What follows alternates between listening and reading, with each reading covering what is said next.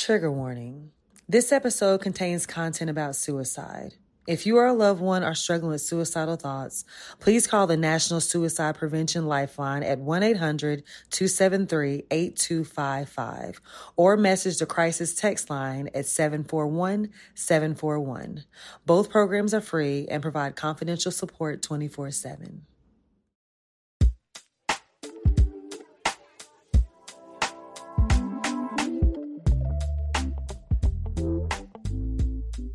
Hi guys, welcome to this episode of Keep It Positive, Sweetie. And today we're doing something a little different. I wiped it all off because I want you guys to get to know me, the real me. All right. So to get started, I am going to read this poem. It's entitled, "Who Am I, You Ask?" I am made of all the people I've encountered, all the things I've experienced. Inside, I hold the laughter of my friends, the arguments of my parents, the chattering of young children, the warmth of kind strangers, and the bright nighttime stars. Inside, there are stitching from cracked hearts, bitter words from heated arguments, music that gets me through, and emotions I cannot convey. I am made from all these people, these moments, and the universe. That is who I am. So I thought we would do something a little different. I want you guys to know me. I know you see me on TV. You see what I allow you to see on my social media, but I wanted to really draw you in. Like literally, come have a seat with me on my couch. And I want to tell you about me and how I got to where I am today and the backstory of Crystal Renee that you guys may not know. All right, Dinorah, they want to know. So I know you got some questions for me, and we're just going to get to the nitty gritty. Amazing. You ready? I'm ready. All right.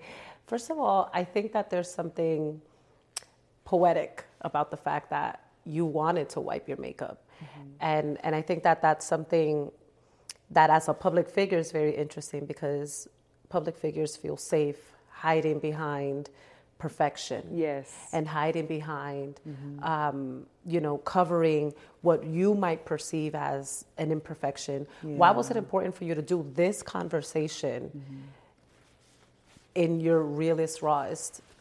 Because I want this conversation to be real and raw. I think that, like you said, a lot of times celebrities feel more comfortable hiding behind makeup. And in that, I wanted to show my authentic self, show you guys who I am, the naked truth, just literally strip it all off. And I felt like what better way to do this than to take off all the makeup and really just show you guys who I am. Perfect. All right. Cristalina, let's get into it.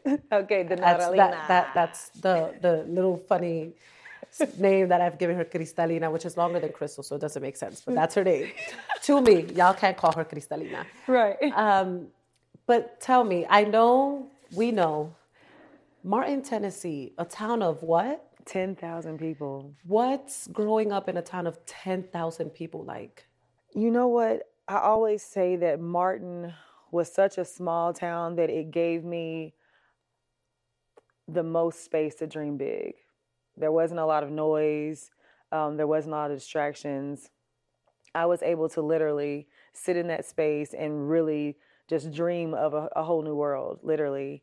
And as a very young girl, I had a very vivid imagination. And my parents, they had me in the choir. I would do church plays. I was very active as a student. And it was just something about knowing that there was something bigger that God had for me that was planted in me at a very young age. So I attribute a lot of my big dreaming to growing up in a small town.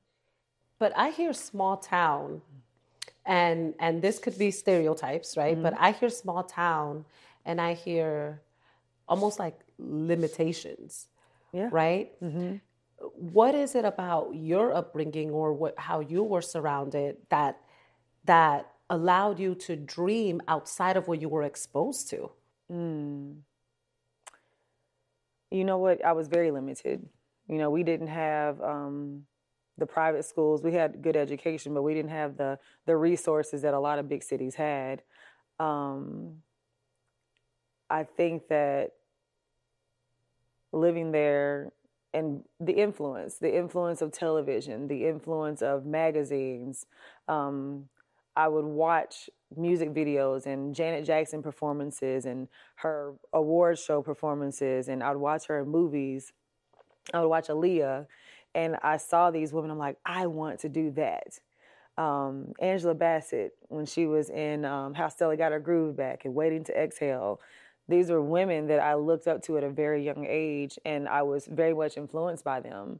And I knew that that was my window to something bigger than Martin, Tennessee.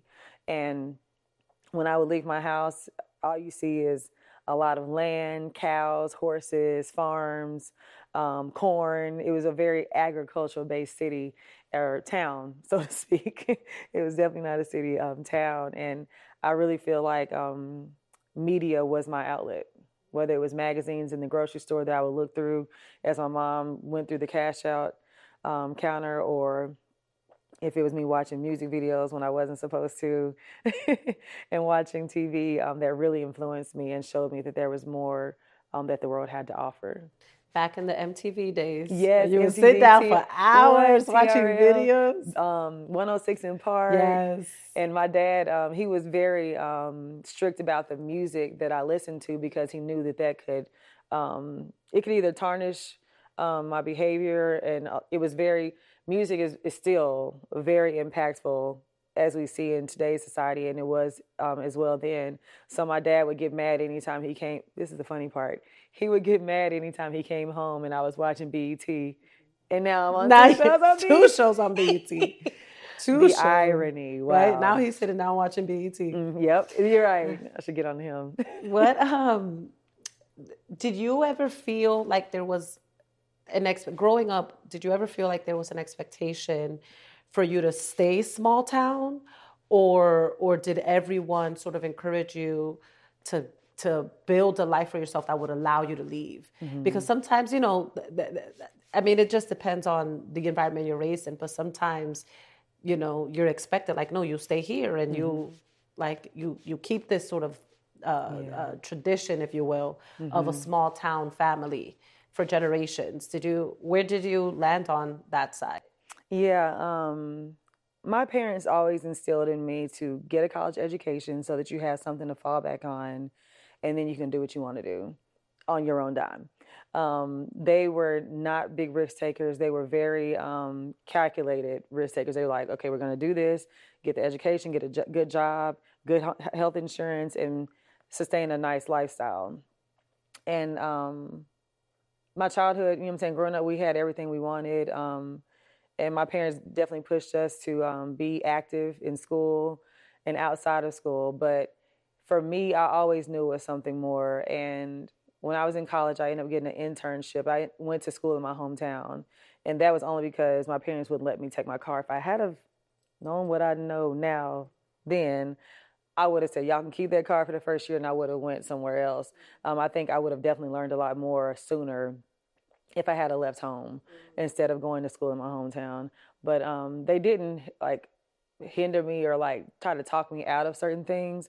But I was always a risk taker, and I didn't care what anybody said. If that's what I wanted to do, I was going to do it.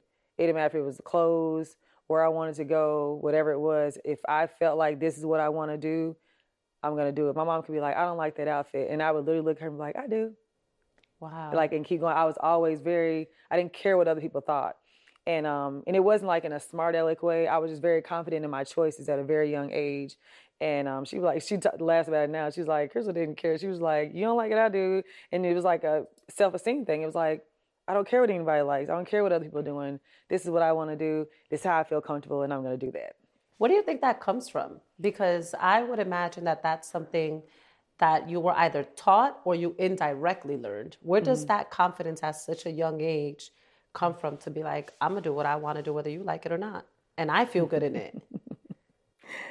That's funny. I think it comes from a sense of rebellion. I grew up in a household where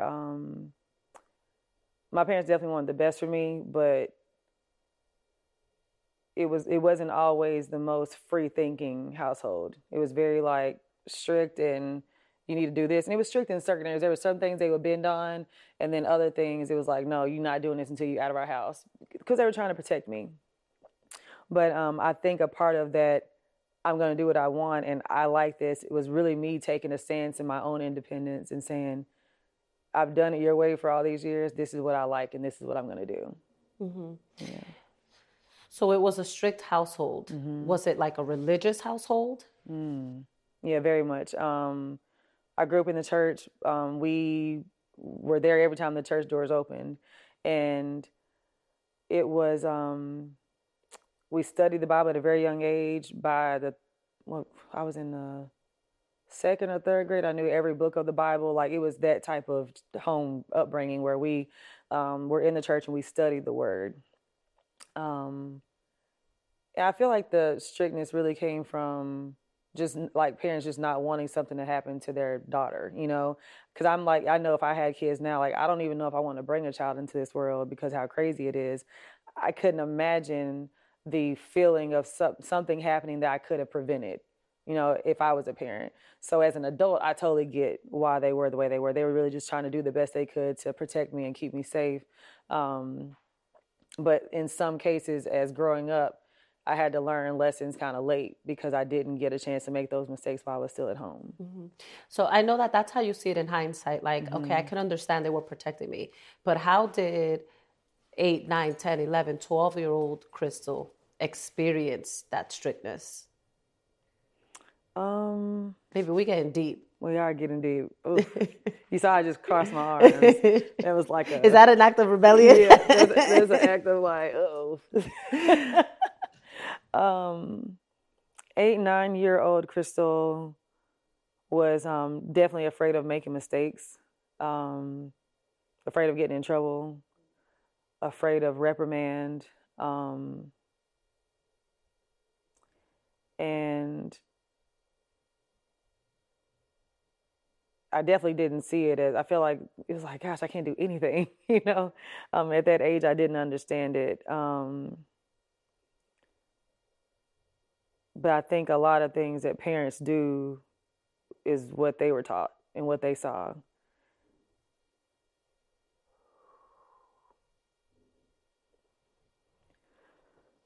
Okay.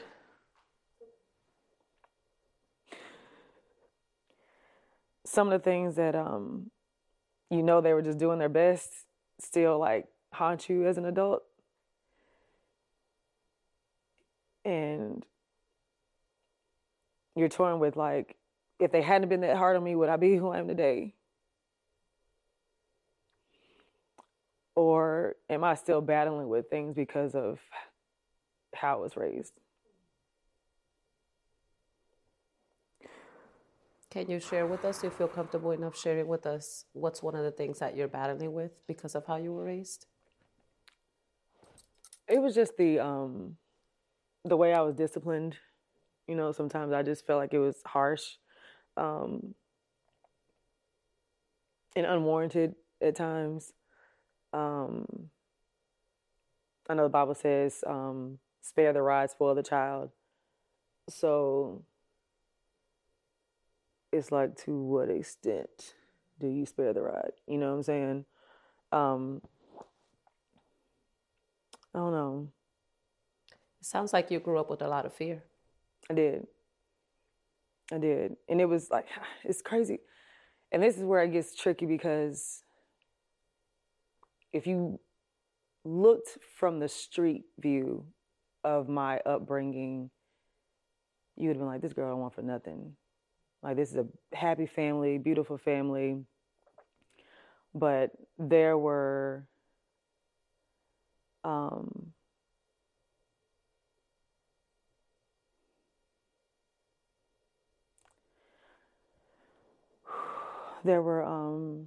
generational curses that bled into my generation when it was time for me to be raised, and things that I'm trying to unlearn and forgive and forget, that are really hard to. And as an adult, you try to be empathetic to your parent because you know that they were only doing what they were taught. So it's like it's a double-edged sword where you're trying to understand, like, I know you were the way you were because of how your parents were to you. And that's all you knew. You were doing the best you could, but now I'm fucked up. Like, I can't, you know what I'm saying? I can't, like, put it in any better way than that. There's a beautiful dichotomy there because there's the Crystal that grew up with so much fear, but there's also the Crystal that rebelled and was fearless. Yeah, no, seriously. So how do the two coexist? You know, I almost feel like the fearlessness was a defense mechanism, you know, to show that, like, I am not this fearful little girl. I can do anything I want to do, and I don't have to be scared of making mistakes, you know. And it got to a point where, and I still struggle with perfection, being a perfectionist to this day, because I want to make sure everybody's happy. I want to make sure I please everybody. I don't want to get in trouble. Like, to this day, like, like, even with work, like, people make fun of me because I'm always like, you want to run it? I just want to make sure I know everything. I want to be on par. I want to have everything memorized. And it's because I don't ever want to let anybody down. I want to make sure, like, I'm hitting my mark in every part of my life. And as a child, like, I wanted to make sure I did everything right, but I wasn't doing anything right, and that's why I would get in trouble. And it got to a point where it felt like sometimes, like, nothing was good enough, you know? But I say that, and then in the same breath, I say that I had a great childhood. Like, there was nothing that I wanted that I didn't get. Two-parent household, beautiful homes. My dad built every house we lived in. Brand new car at 16. Like, everything a kid would want, like, I had that. You know what I'm saying? Class president, class favorite of every year. I was in the yearbook for class favorite from middle school through high school.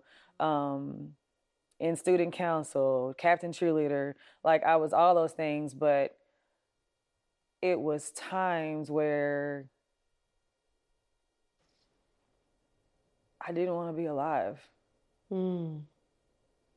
It sounds like that was a lot of pressure because it sounds like you were always performing. Which is why I'm so good at what I do now. That sounds like a lot of pressure for a little girl. It's a lot of pressure. And I remember, like, sitting in my room listening to Kirk Franklin's Hold Me Now, and I still listen to that song today, and it makes me weep because I was like, it's too much. Like, I can't take it. And I see how people how it can look so perfect from the outside, and, like, you wonder, like, how did they kill themselves? And I'm like, I get that, you know? And I've never talked about this out loud and to people. And I think the only reason I feel comfortable sharing it now is because if I had acted on those impulses, there would be no Crystal Renee Hayslett. And the light that everybody sees wouldn't exist, you know? And I know there's people that are hurting and that are fighting with these same feelings and impulses to just end it all because they feel like it's just too much. It's too much. But I just want people to see that the person that they just, like, look up to and admire so much has been there. And I got through it, still getting through it. And working through it, you know. How do you soothe that little girl? Because that little girl never leaves. She never. That little girl never leaves. She doesn't. You know what? Oftentimes I look at how gracious God has been, the things that He brought me through, how He protected me. And everything that I went through made me stronger. And in a way, it was like a hazing. You know how like you have like sororities and fraternities where they break you down so that when you go out in this world, nobody it's like it's nothing you can say to me that's gonna tear me down because I already been torn down. Like what are you gonna do? Like, and that's just I feel like that's what it was in some instances where I was just like, this is just too much for a little girl to take. Do you I know this, but I don't know if the world knows this, that you lost your mom at a really young age. Are you comfortable talking about that? About your mom? Yeah. Um, my mother and dad, they actually met in college. Um, they had me, they got married, and it was, I was 2 years old, and she had a brain aneurysm, and it just left me and my dad by ourselves. And to this day, my dad doesn't really talk about it. My cousin once told me, he said, you were in bed and your mom was there and she wasn't answering the phone. And that's how my dad found me, with my mother dead next to me. And there are so many times in my life I wonder how life would have been if she was still here. You wonder, like, God, why did you take her away at such a young age? Like, well, I couldn't have gotten to know her, you know? And it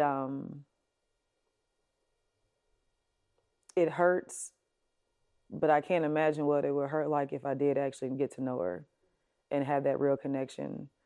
But like people have come up to me and say that I remind them of her. Um, and that makes me happy that like people see me in her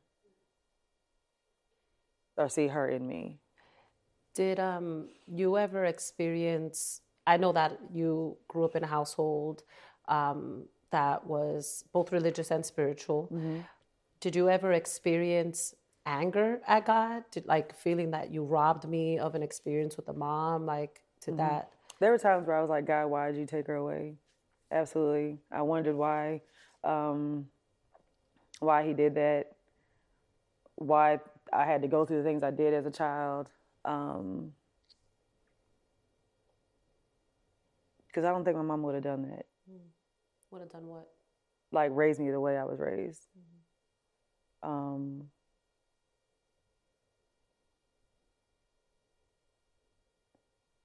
Yeah.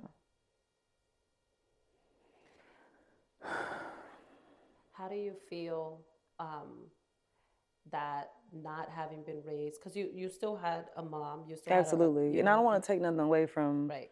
that's my mom. Like, that's the only person I know. Like, she married my dad when I was 5 years old. So I don't want to take anything away from her because she did step into that role. And I want to be very careful not to bash her or disrespect her. Because I know she just did what she thought was best. You know what I'm saying? I have to be honest with myself when it comes to that. But at the same time, I have to also be honest with how it affected me. You know what I'm saying? I can't just be like, oh, I know that you only did what you thought was best and you were just repeating what was done to you or what you saw. I still have to hold it accountable to like how it affects me and what I need to do to like stop it from continuing. I have to break the cycle and break the curse, so to speak. So is that one area of your life where you feel that maybe the lesson here is this is the storm where you perfect your forgiveness? Wow. Whew. The storm where I perfect my forgiveness. That's good. I feel like I'm in a space in my life now where I am rethinking the circumstances, you know, and looking at it through a different lens, even though it still brings me to tears. Just rethinking a lot of things and understanding that I'm not a victim, you know, and also knowing that people have really been through some messed up stuff, worse than what I've been through, and will look at my story and be like, girl, please, what are we talking about? this was done to me. And it's like, you look at that and like, do I even like really have anything to talk about? But I know that if I were to have kids, I would do it different. Yeah. Before we shift gears, I'm curious, what would Crystal today tell that little girl? Ooh. Crystal today would tell that little girl, baby girl, don't worry. Everything that you ever dreamed of is going to happen. You are going to be the one that carries the legacy. You're going to be the one that the world sees. You're going to be the one that people look to, and everything that you're feeling right now, because you live, somebody else is going to live. Wow. Yeah. That's powerful. Sing it like Celine Dion. Oh. I believe the children are the future. Yes! Teach them well and let them lead the way. Christina Aguilera! Christina Aguilera!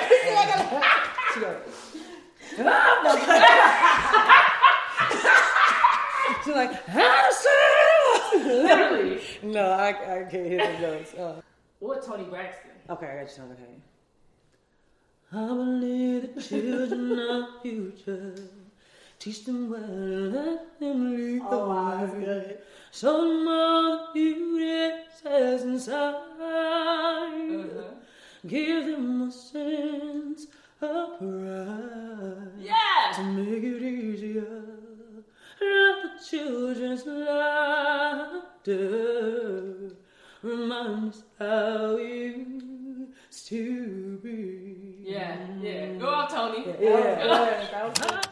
You know what I love about your story, and this is a good segue into that, is that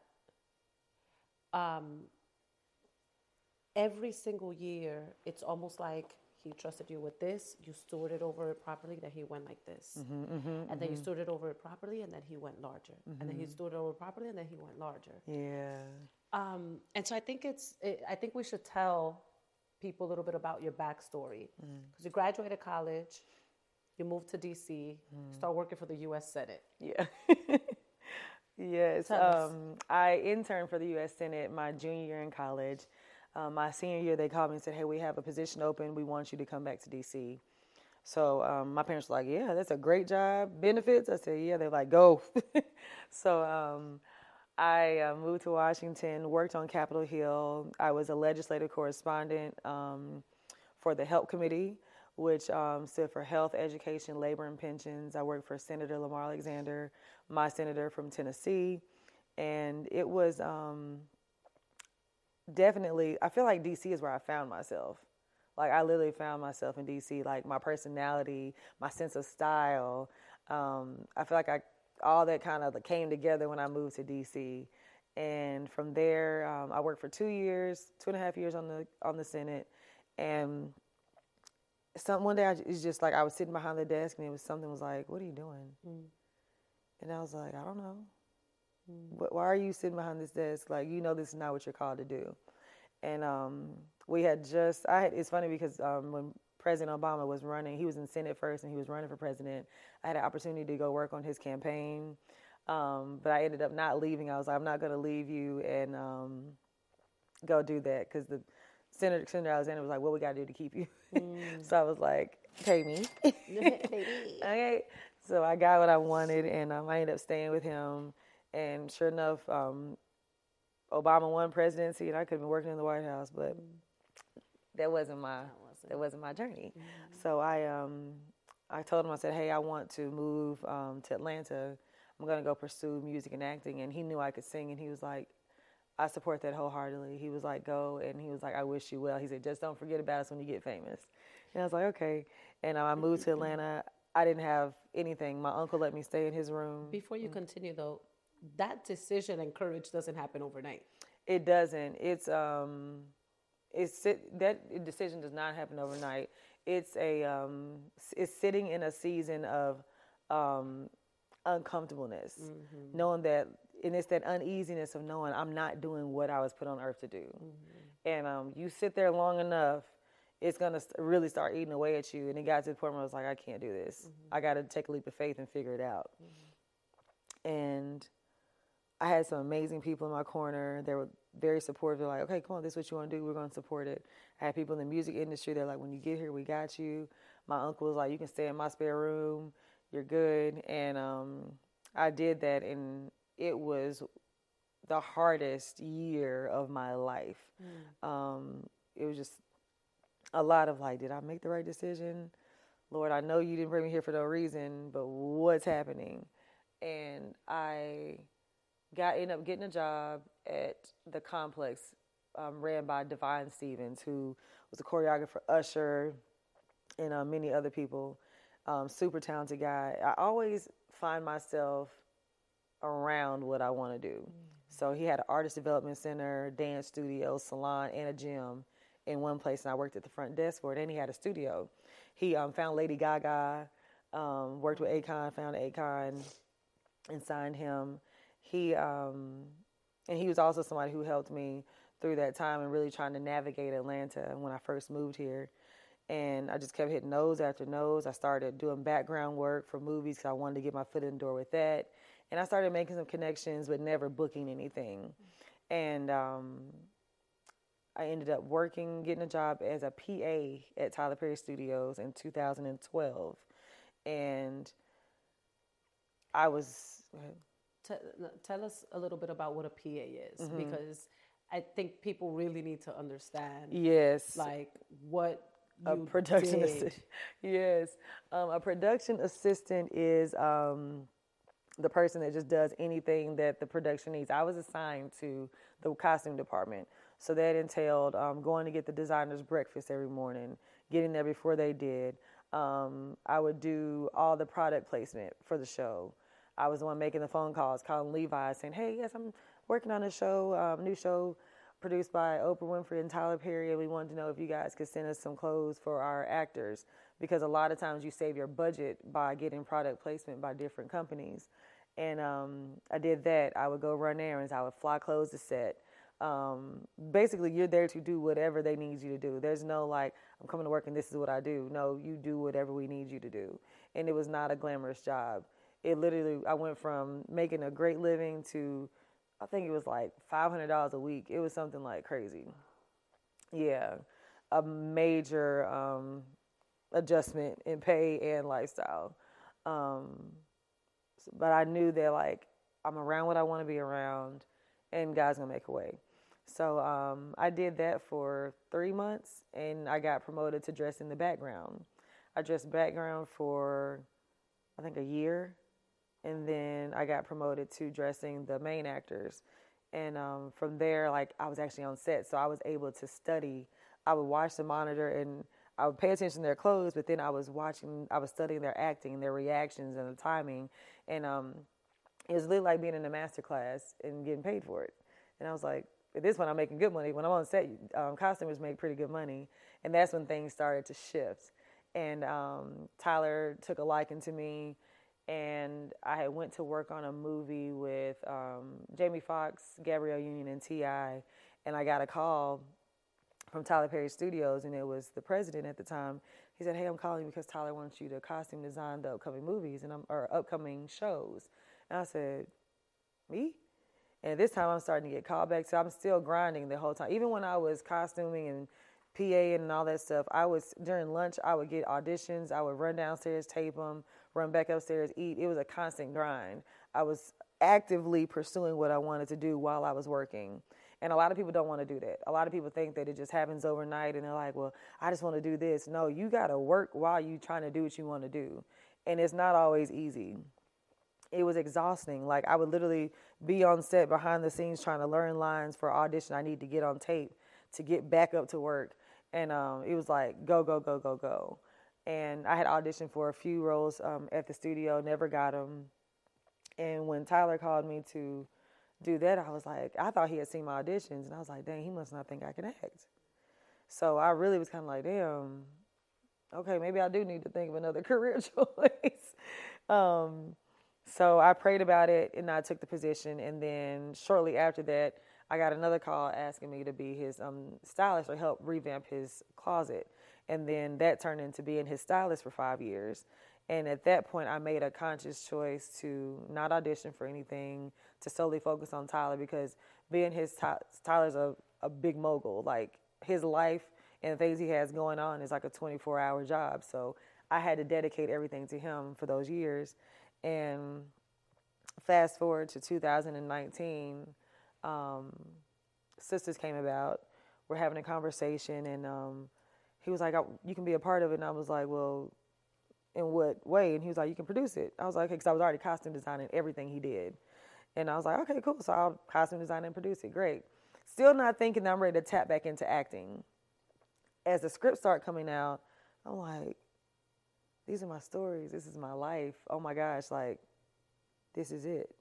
I was like, this is the moment. This is when I need to say, hey, Tyler, I want to act.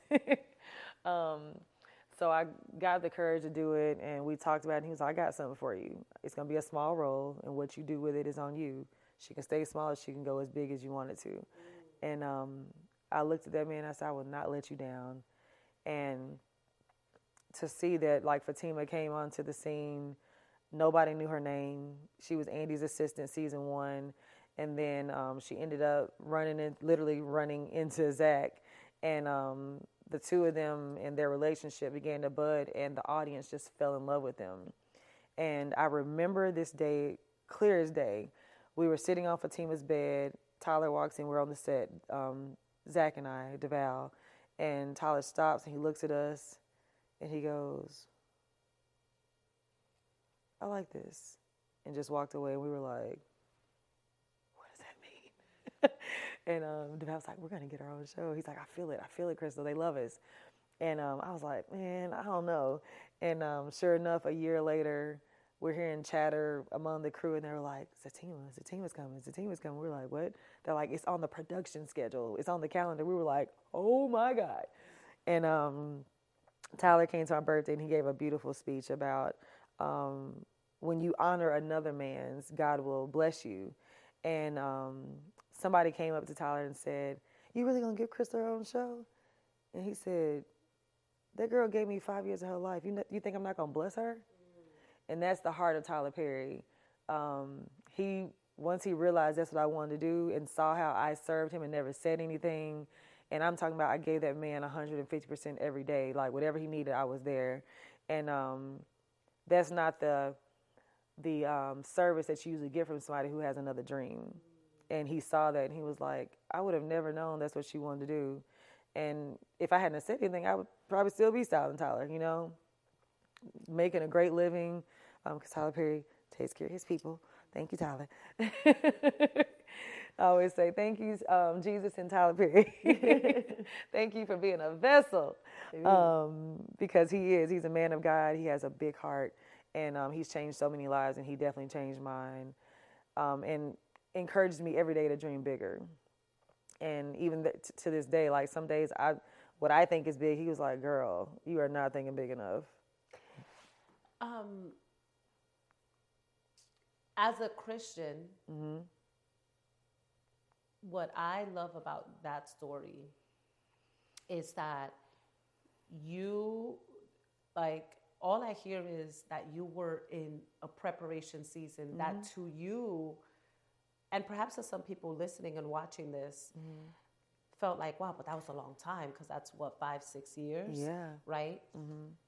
But then when you experience the glory maybe of that preparation season, it's almost like I could have even waited longer for this to happen. Yeah. Were you prepared? Did you feel that you were prepared for when all of this happened? Because it was, you hit the scene and you became a fan favorite rather quickly. I was prepared. It had been 10 years since I moved to Atlanta.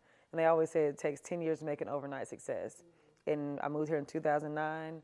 Sisters was greenlit 2019. We shot the first season in 2019. So by that time I was ready. I was like, let's go. I've been waiting for this moment. And I was also ready in different ways, not just to act and do what I always wanted to do. I was also ready to be responsible over what was about to come into my life.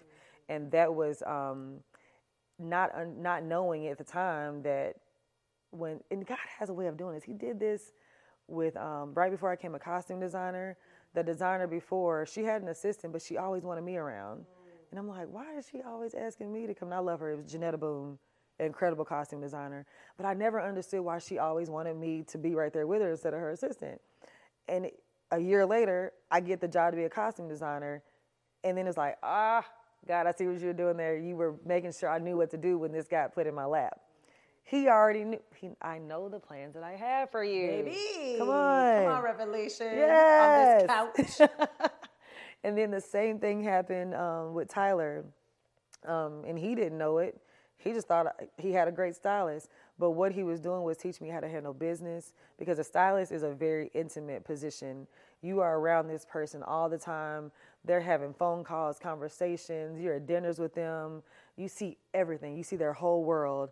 I got to see how Tyler handles stress, how he handles the pressures of the life, the empire that he's built. I got to hear business conversations and how he handles business. I saw the heart of the giving heart that he had. And I was like, okay, all these things, I'm learning so much. I'm learning how to move in this space. Tyler don't move any kind of way. And I was like, why you do all that? Now I understand. You got to move different when God puts you in certain places. You have to manage your money different. You have to give different, and you can't get stingy when God blesses you. And these are all things that I learned right before it was time for me to be pushed into that light. And I was able to handle it so gracefully because I had been taught. Yes. Yeah, and I know that God was like, I'm going to place you right. He places me in the right places. And I always used to say, God, I know you're not putting me around all these successful people for me to be mediocre. I know, because like it started off in college. Like he had me around millionaires in college. I'm like, I know you're not putting me around these people and exposing me to this. If this is all you want from me, you got something bigger for me. It's almost like he was dropping hints early. Yeah, or very early. Yeah. What I think is very interesting is, and where I think like that anointing over your life was so clear, was that in the midst of you having your heart burning for this dream, you understood, I have to serve though. I have to serve. And I could only imagine the amount of dreams that are 6 feet under right now because they were too proud to serve.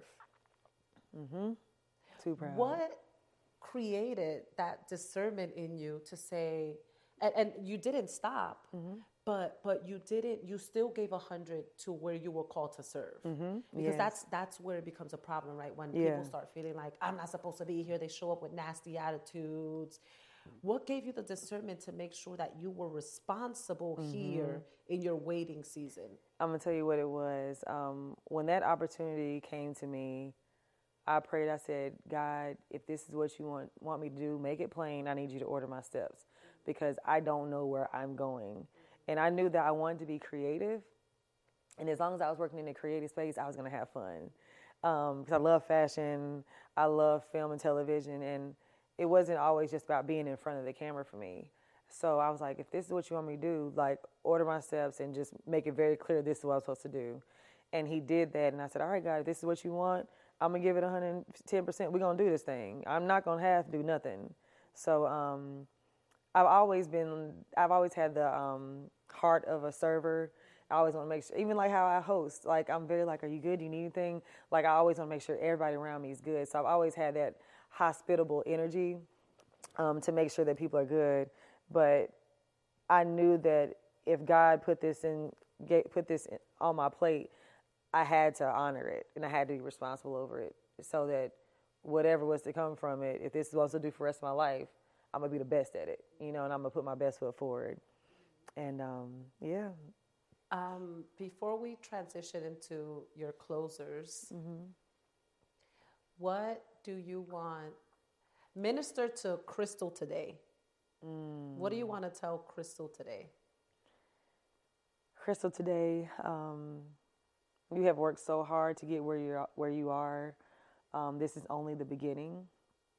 You always ask God to order your steps, and I feel like you should continue to do that because He hasn't steered you wrong yet. Continue to be fearless. Stop doubting yourself. Stop doubting what God has already done. Tap back into that little girl that was like, I don't care. I like it. This is what I want to do.